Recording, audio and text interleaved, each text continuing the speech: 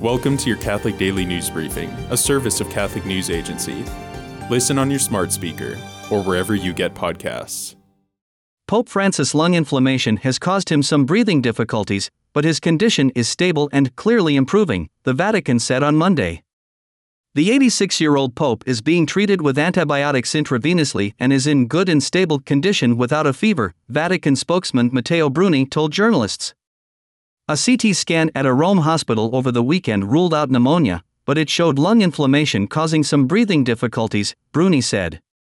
Pope Francis felt well enough to keep his scheduled appointment with the president of Paraguay on Monday morning but has postponed some of his other meetings this week as he recovers from what the Vatican has described as a mild flu.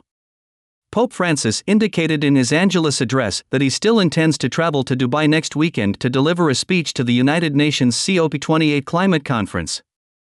The Pope is scheduled to be in the United Arab Emirates December 1st to 3rd. Pope Francis has added 11 new members to the Vatican office that focuses on the lay apostolate and family life, with 2 married couples and 4 figures affiliated with ecclesial movements highlighting the selections. New members of the dicastery for the laity, family, and life include the Taiwanese couple Joseph Teochew, a professor of finance, and Claire Jianya, the founder and director of the local Bishop's Marriage and Family Pastoral Center. Another married couple picked for the dicastery comes from France, Benoit and Veronique Raborden. The two are the international managers of the Amour and Vérité Marriage and Family Ministry, an initiative of the Emmanuel Community, a French-founded public association of the faithful. The dicastery for laity, family, and life oversees most Catholic movements and maintains the international associations of the faithful directory. In total, 8 of the Vatican office's 28 members are now women. In 2018, Pope Francis emphasized that the dicastery for laity, family, and life should promote a deeper reflection of the role of women in the Church and society.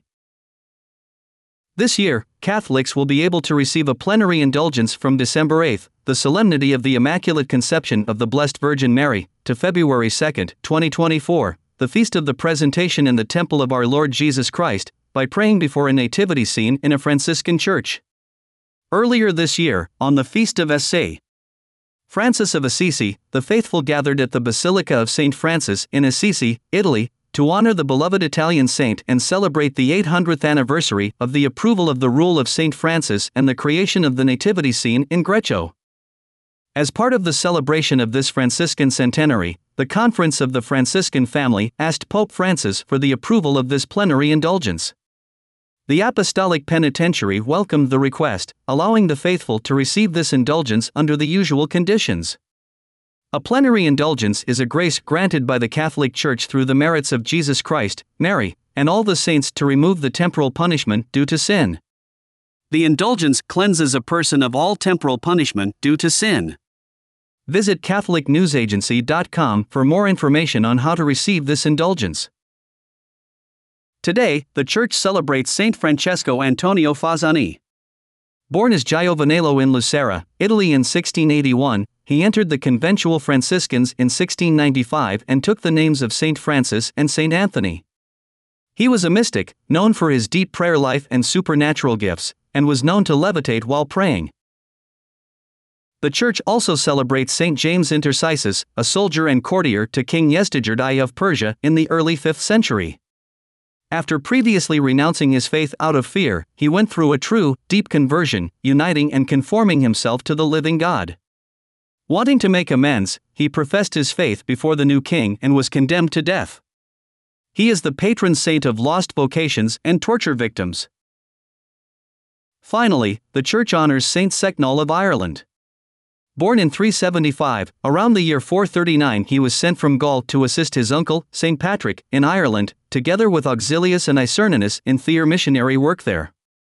He became the first bishop of Dunslallen in Meath, and then auxiliary bishop of Armagh. He wrote several hymns, notably the alphabetical hymn Audits, Omnes Amantes Deum, the oldest known Latin hymn written in Ireland, in honor of Patrick, and the earliest Latin hymn in Ireland, and Sancti Venite, Christi Corpus Sumite. Thanks for joining us. For more, visit CatholicNewsAgency.com.